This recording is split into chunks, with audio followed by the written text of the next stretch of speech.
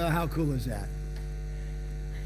This Father's Day, I had a real kind of dream in my heart. Instead of just doing what I have done for decades, and that's preach a Father's Day sermon, I thought maybe we could dig deep with dads. That's sort of a sermon right there. And just have a discussion time today. And these are great fathers. They're great sons in the house, pillars in the house, but they're also great fathers in the house. Even a couple grandfathers at this table. I think that's me and you, Dan. It's funny, we're the grandfathers, but we're the youngest looking here at the table. But I just thought maybe as men share their hearts and that something of the Holy Spirit will touch each and everyone in the room. So would you reach your hand out towards us, please, as we just pray. Father, we love you, and we love being a part of your gracious, gracious family. Thank you, Lord Jesus, for all you've done for us, our Savior, our elder brother who has brought us into the family of our Father. So grateful. And I ask now in these next few moments that you would speak deep. Lord, that you'd speak deep to our hearts on this Father's Day. In Jesus' name I pray. Amen. Well, just each of the men, real quick here, just tell me, take a minute, each man, and tell me about your children.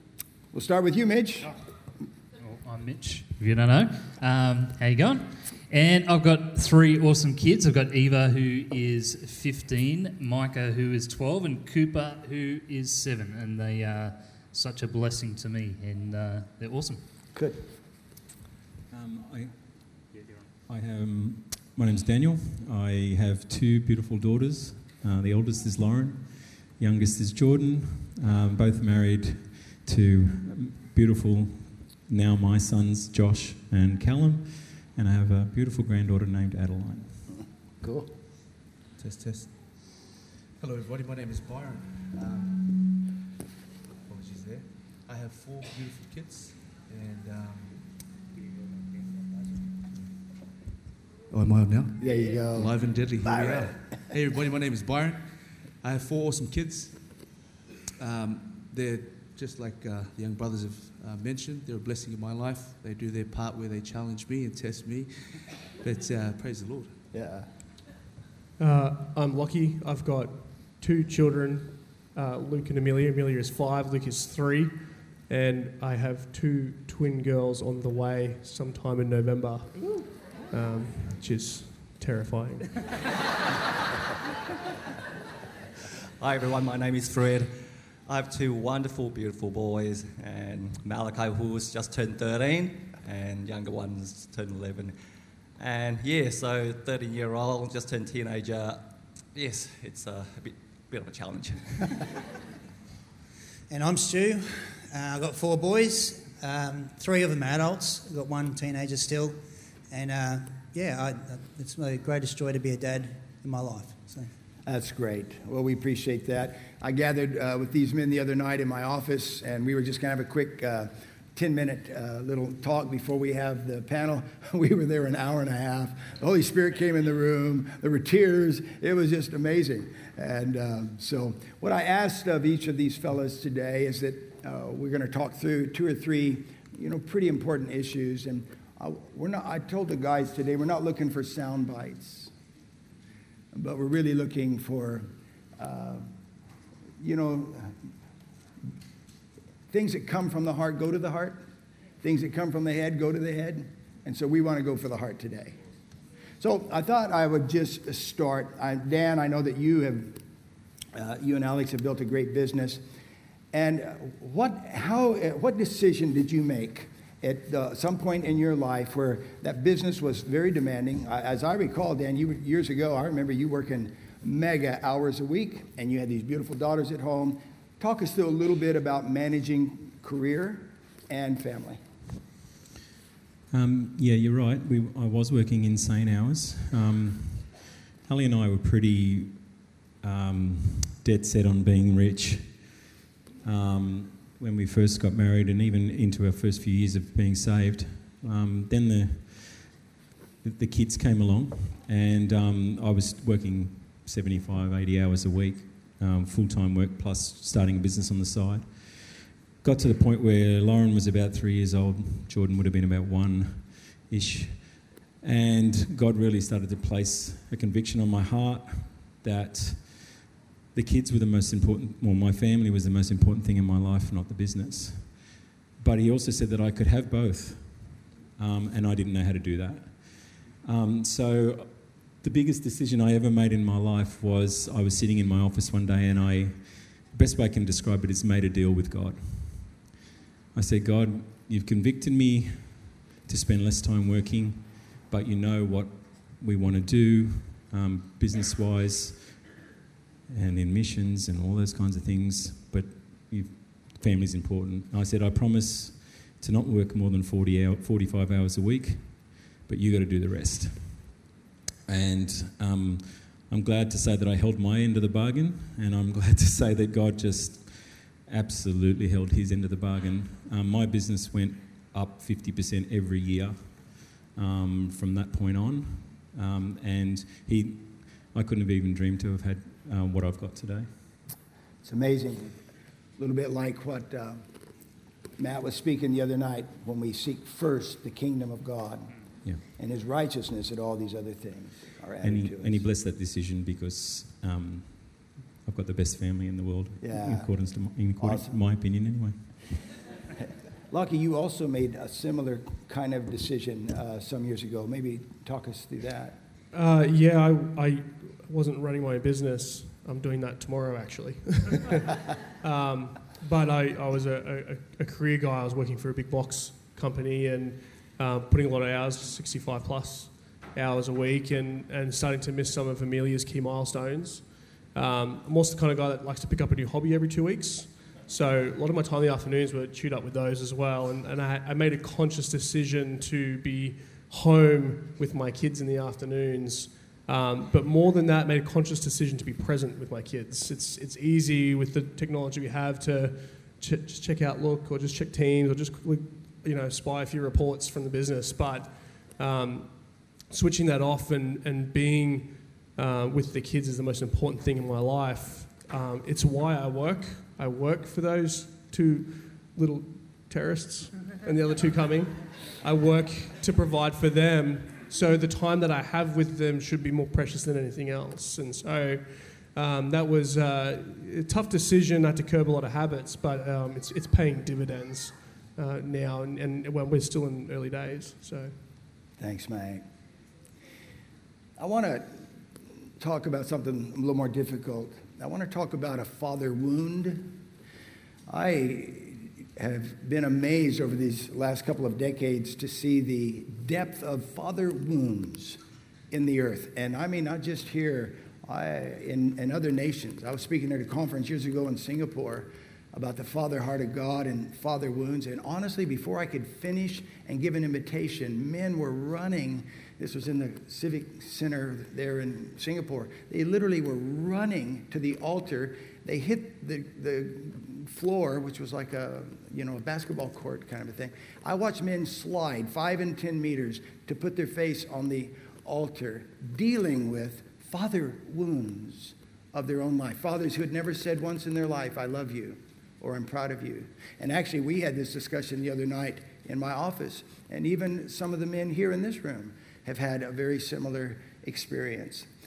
My father left home when I was 5 years old, and he never came back. And found out later he went to prison for armed robbery. And so a father wound is a powerful thing. It's a big thing, and it's a lot of reality. As a matter of fact, most famous scripts for like movies and these kinds of things they're really all about a father wound. I mean, I watched Star Wars so many times before I realized the whole thing is about a father wound. Let's. Father, he told me enough. He told me you killed him. No, I am your father.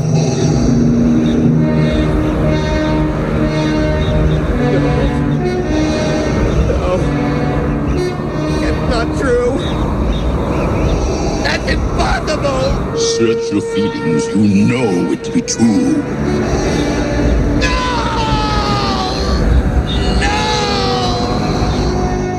No, you don't want Darth Vader as your father.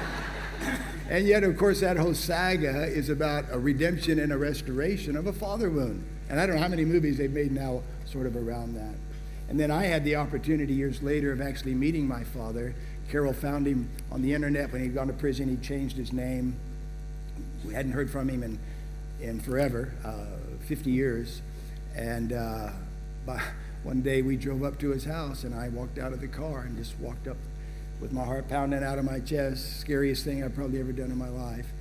And I had the privilege of being restored to my father, and that father wound was healed in my circumstance. But you don't have to have a Darth Vader kind of father to have a father wound. I mean, Stewie had a wonderful father, and yet your father passed. Stewie, talk us through that a little bit. Yeah, I had a good dad when he was alive.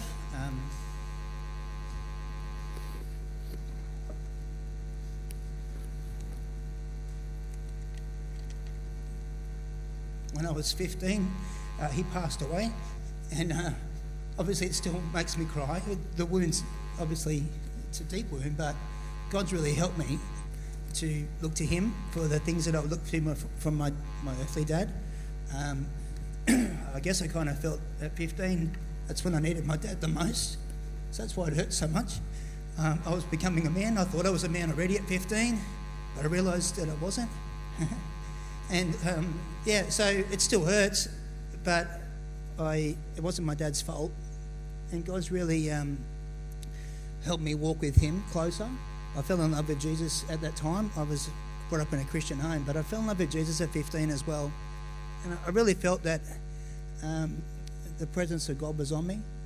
He also positioned good fathers in my life around me as well, who took up some of that role as well, them and God, I guess I would say. And I know that God placed them in my life, so it's been really good. I guess that's how I worked through the wound. Yeah. It seems like with a father wound, we can either, live our lives in the pain of that. I know for me, growing up without my real father, I don't know, the door was wide open for my Heavenly Father. I mean, when bad things like that happen, but I became so receptive and I became so acquainted with, to this day, intimately acquainted with my Heavenly Father. And so, Fred, I know you also have kind of had to walk through that a bit. You were born... I was born in Malaysia, so just to give you a bit of a background, I came from a very poor family where both my parents were labourers and they are very uneducated. My dad finished primary but barely went to primary at all, and their marriage was kind of a marriage of convenience. It's like my mum was old enough to be married and one less mouth to feed in her family, and my dad's like, no, he's a man, he's old enough to get married and set up a family. So really the children kind of just a product of that union. So there's no love or anything like that. And so as you can see where I'm going now, so my mum was really, she was the one who actually mainly brought us up. Even though I didn't, it's not like my dad left me or anything like that. He was there, he only just passed away last year. So, but he was absent in the sense that, I never had, I can't remember ever of a time where he actually sat down with me to talk to me, to teach me how to be a man and to help me to how to be a good man. And so I really fumbled into adulthood, and really by the grace of God, I just don't know how. It's amazing that a Bromley married me, because so the marriage could have kind of fallen apart very quickly.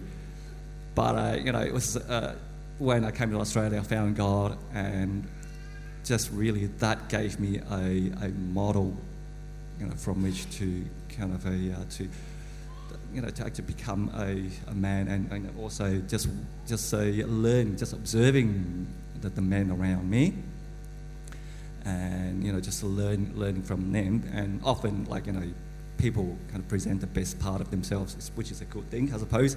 So, and so having really just being sowed into family of God, and to actually learn from each other, and like what that song said before, I'm not alone. So I'm very glad that I'm not alone, and there are often godly men that I can actually look up to for advice, and which I have, and thankfully, and yes. So that's I've just learned to accept the fact that the way my dad was really not a fault of his own, and it's really kind of the product of his upbringing.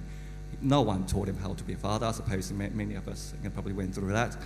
They had dad who didn't know how to be a father, and yet they become a father of their own children. So they in the same way they kind of fumble through their adulthood and parenthood as well. Yeah. Wow. Thank you, Mike. Byron, you have quite an interesting story about, especially if we're talking about a father wound. Maybe just take a moment, if you would please, and share with us. If that mic's working, try that. Look. Awesome. Thank you, Pastor Jack, actually, for your... Maybe this one's better.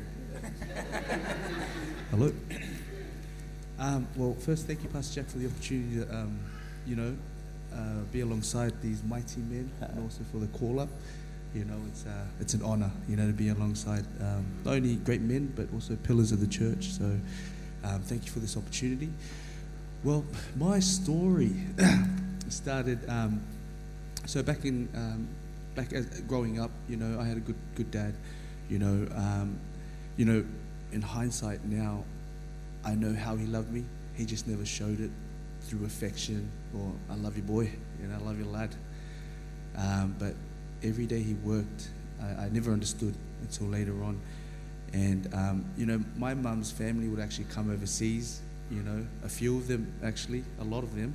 And, he'd be the only provider for each and every family that would come in our house here and then. So obviously I looked to him as, a great role model, And I think it was my early 20s when my mum sat me down, or just after high school I should say. She sat me down and she told me that he wasn't my real dad.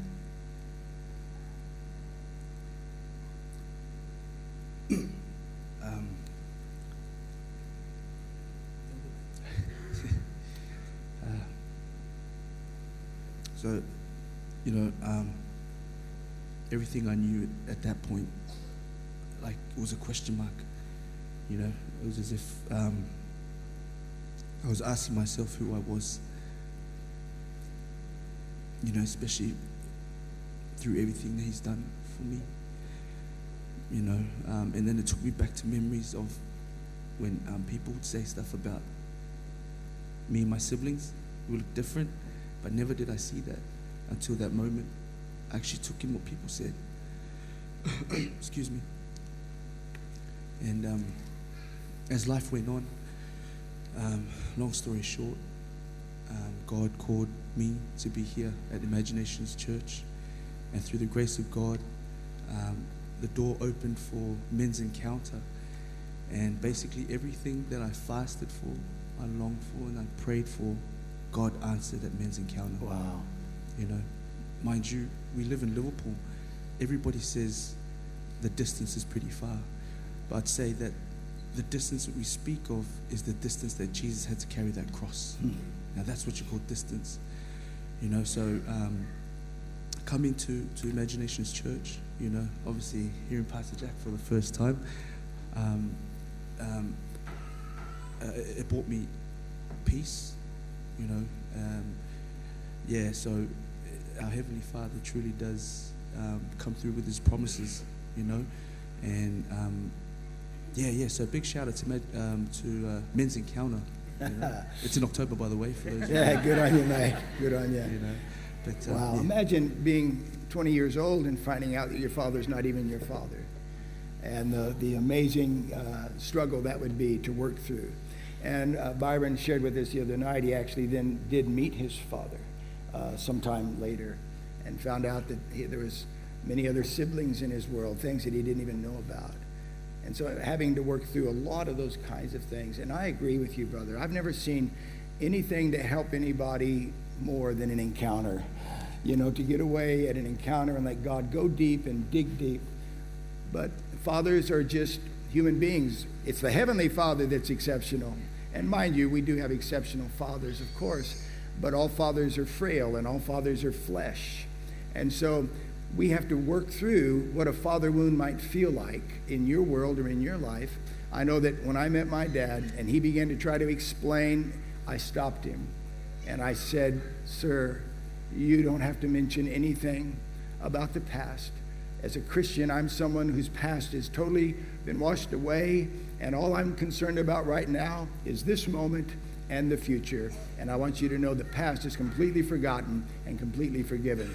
Only someone who has experienced grace like that, I think, can extend grace like that. And if you've experienced grace like that in your life from your Heavenly Father, do yourself a favor and extend that grace to your earthly father as well. Now I want to talk about pornography. Mitch, how are you preparing your sons or your children in this day and age when, in my day and age, pornography was a Playboy magazine in the back of the liquor store? And you ran in, not that I would know personally, but you ran in real quick, you opened it up to the middle, and then your heart pounded out of your chest, so I've been told, and you ran out. But that's not today. That's not today. Mitch, talk us through what you're teaching your children about pornography. I think the first thing is you just got to be willing to get in there and have those conversations.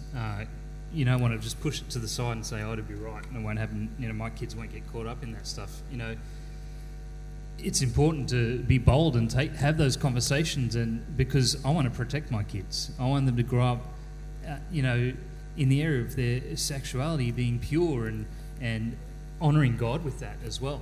And so helping them understand why we need to have those conversations and because of the danger as well.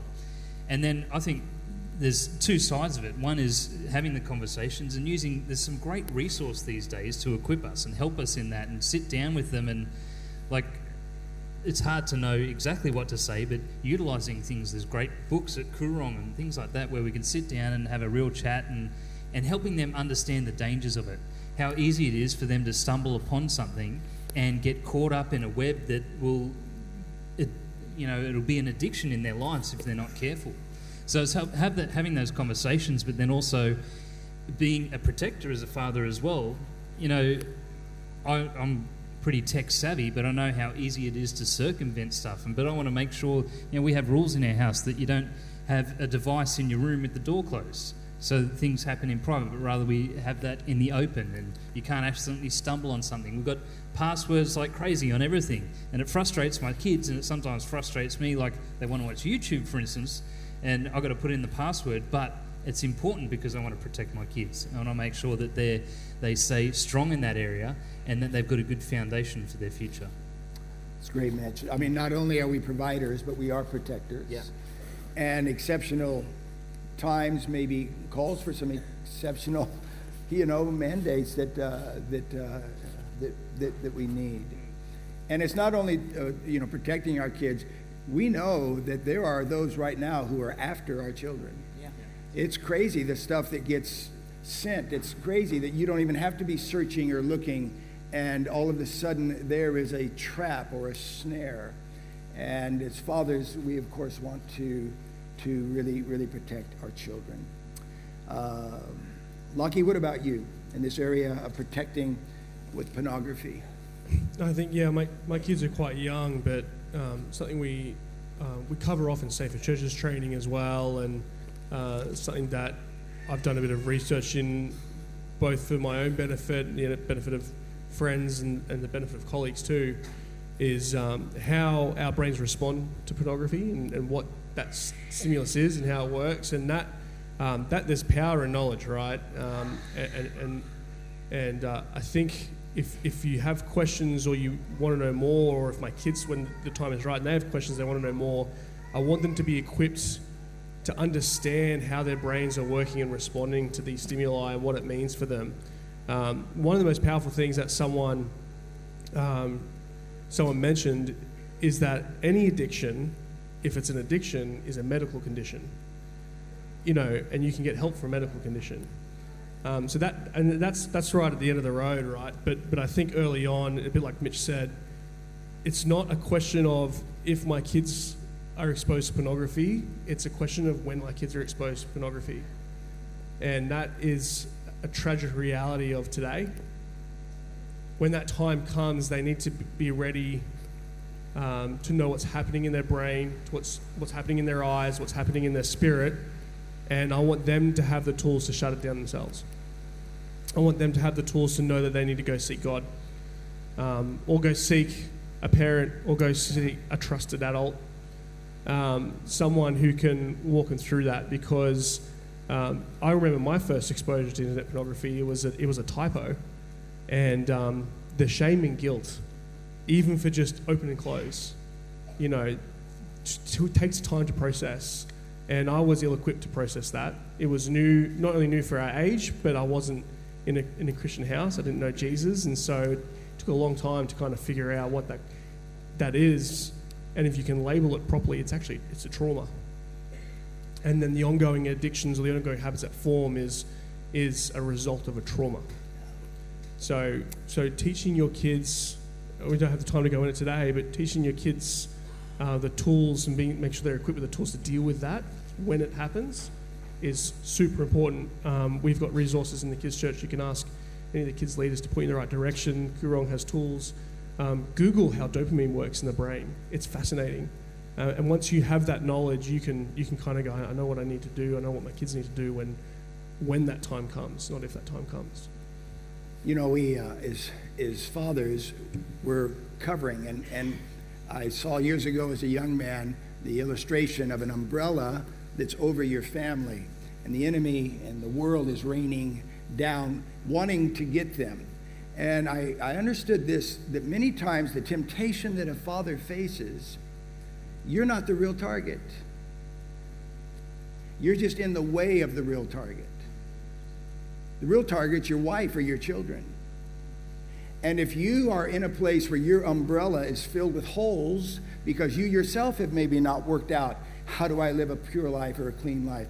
And I just really has helped me many times as a father to know that when I'm going through severe temptation, sometimes I hear this thought in my voice, it's not even about you. It's not even you the enemy's after, it's your kids.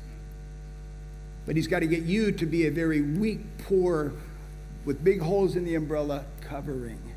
And so it's very important as fathers, as protectors, that we are a solid covering. And if we're not, let's become that. Let's get on our knees. Let's get help. Let's get together. And let's remember that many times the temptation is not even you the enemy's after. It's your kids. Let me ask a question here about, because my kids are all grown. And now we're raising grandkids.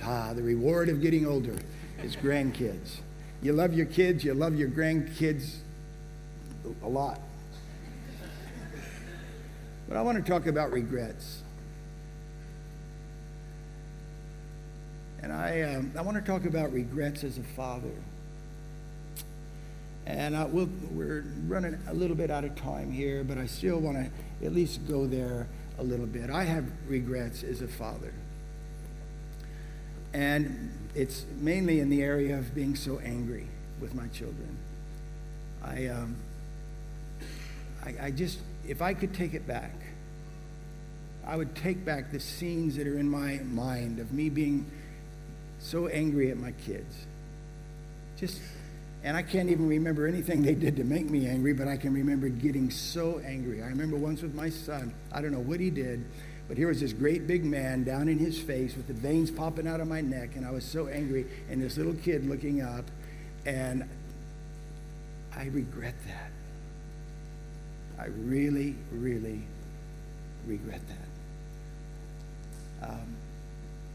I think one of the worst days of my life, about 25 years ago when my daughter Carissa was about 15, and she and I were having a big blue and over the dinner table one night, and she wouldn't step back. She wouldn't back down, and the more she wouldn't back down, the madder I got.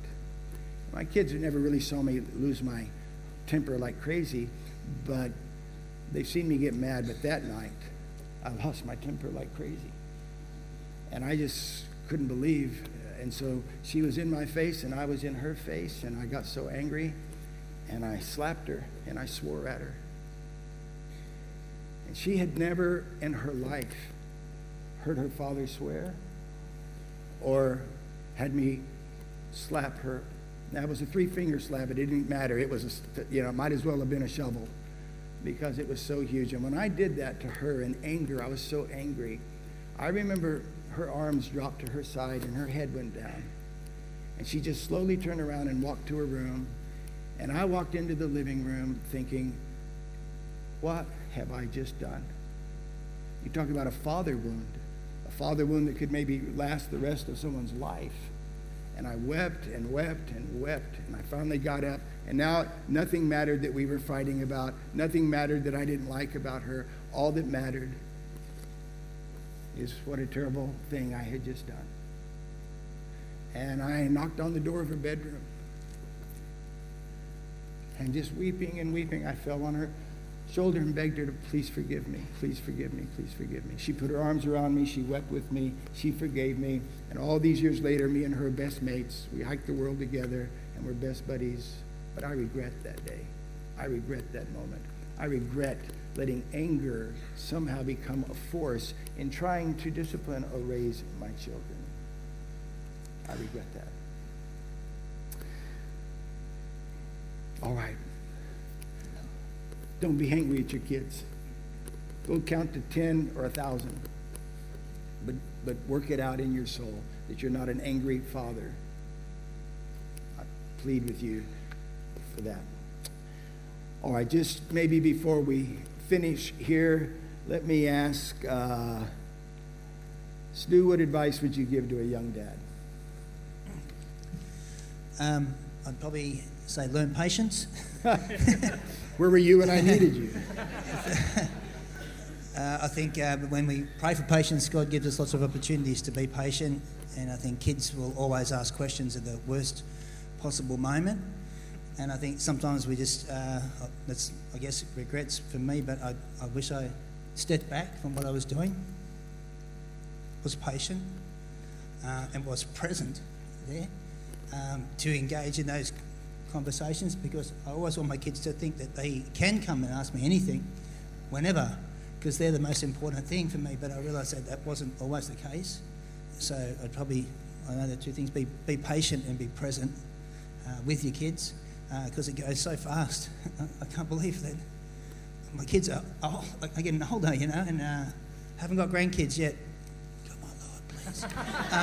But I was actually going to bring that up myself, but I was afraid if I did, never mind. It's been 4 years. God, come on, do something. But but I'm really looking forward to that. So, and I think not that you make amends with your grandkids, but it's going to be different, And so I'd say that to young dads: be patient and be present.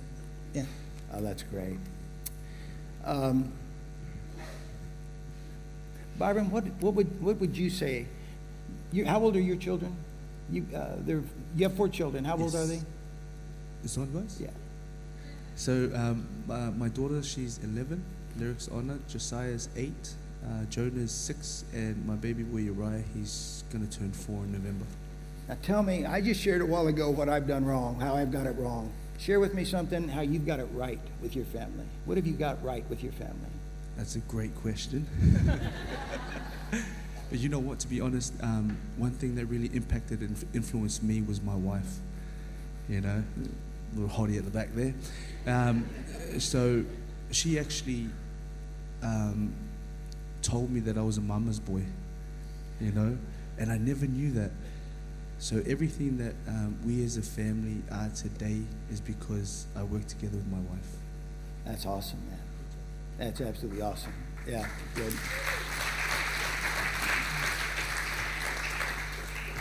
I know the other night Fred was saying the same thing, pretty much what you said, and we were talking about angry, and Fred was sharing also with me that sometimes that's a real trip up for him. But he said the very same thing, but his wife, Ronnie, has really, really helped him through that. Dan, just one last question for you. How have you helped your kids through a time when they've had a crisis of faith?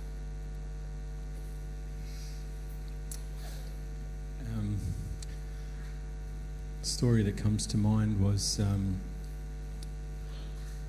I had just taken Lauren to music practice up in Glenbrook, and we were driving down the highway, and Lauren was going through some stuff at the time, and I was trying to help her. I was trying to explain to her my point of view. Respectfully, she said she didn't understand what I was trying to say to her, and she didn't think that I understood her.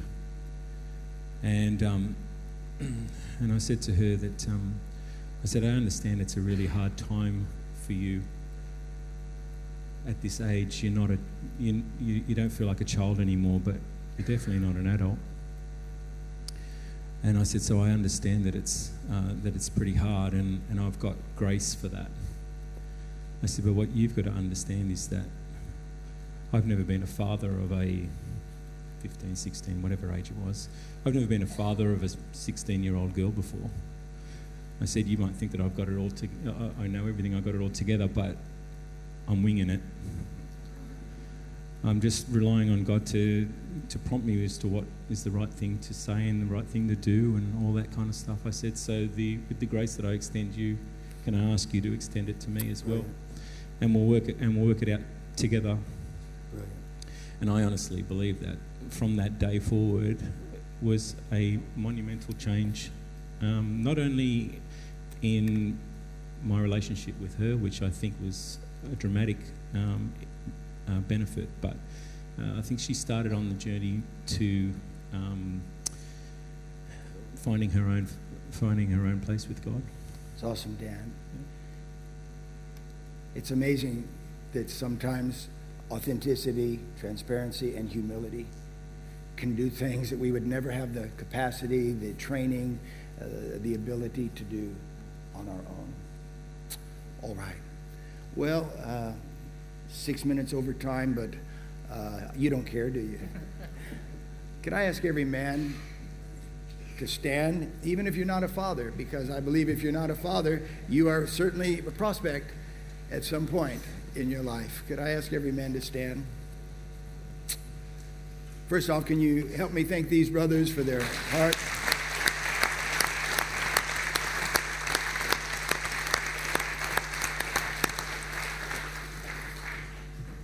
Has this been helpful? I don't think I could have preached anything that would have covered all of that. And so I'm very grateful. I love this church. I love the fathers that are in this house, the sons that are in this house, the brothers. And like these men have said, and Fred mentioned it as well, we can be formed in the family of God. Even if we weren't formed necessarily well in the family that we grew up in, we can certainly be formed in the family of God, where we can be accountable, where we can be teachable, where we can be covered. And we can live in victory, man. Listen to me. We can live in victory. But it's hard to get there all by yourself. But it's a lot easier to get there as a family and as a brotherhood, as a band of brothers. So I want to pray over every man and especially every father. Heavenly Father, you are the good Father, and we love you with all of our heart. And Lord, you have made us. You've made us in your image, and we stand here as men. And Lord, we stand humbly before our God. And we thank you for every good gift that has come into our lives. We thank you for the body of Christ, that, Lord, we don't have to do it alone or go it alone. We thank you for family. We thank you for connect groups. We thank you, Lord, for mentors. We thank you, Lord, for friendships. And I pray, Father, you will grow and build in Imaginations Church a true band of brothers. That, Lord, we're not posing, we're not pretending, we're not putting forth an image that isn't real, but that in authenticity, because that's a hill we die on here, Lord, is authenticity. In authenticity and in transparency and in humility, we might change and we might grow, and we might become better than we are. So this Father's Day, I bless every dad in the house, every grandfather in the house, in Jesus' name.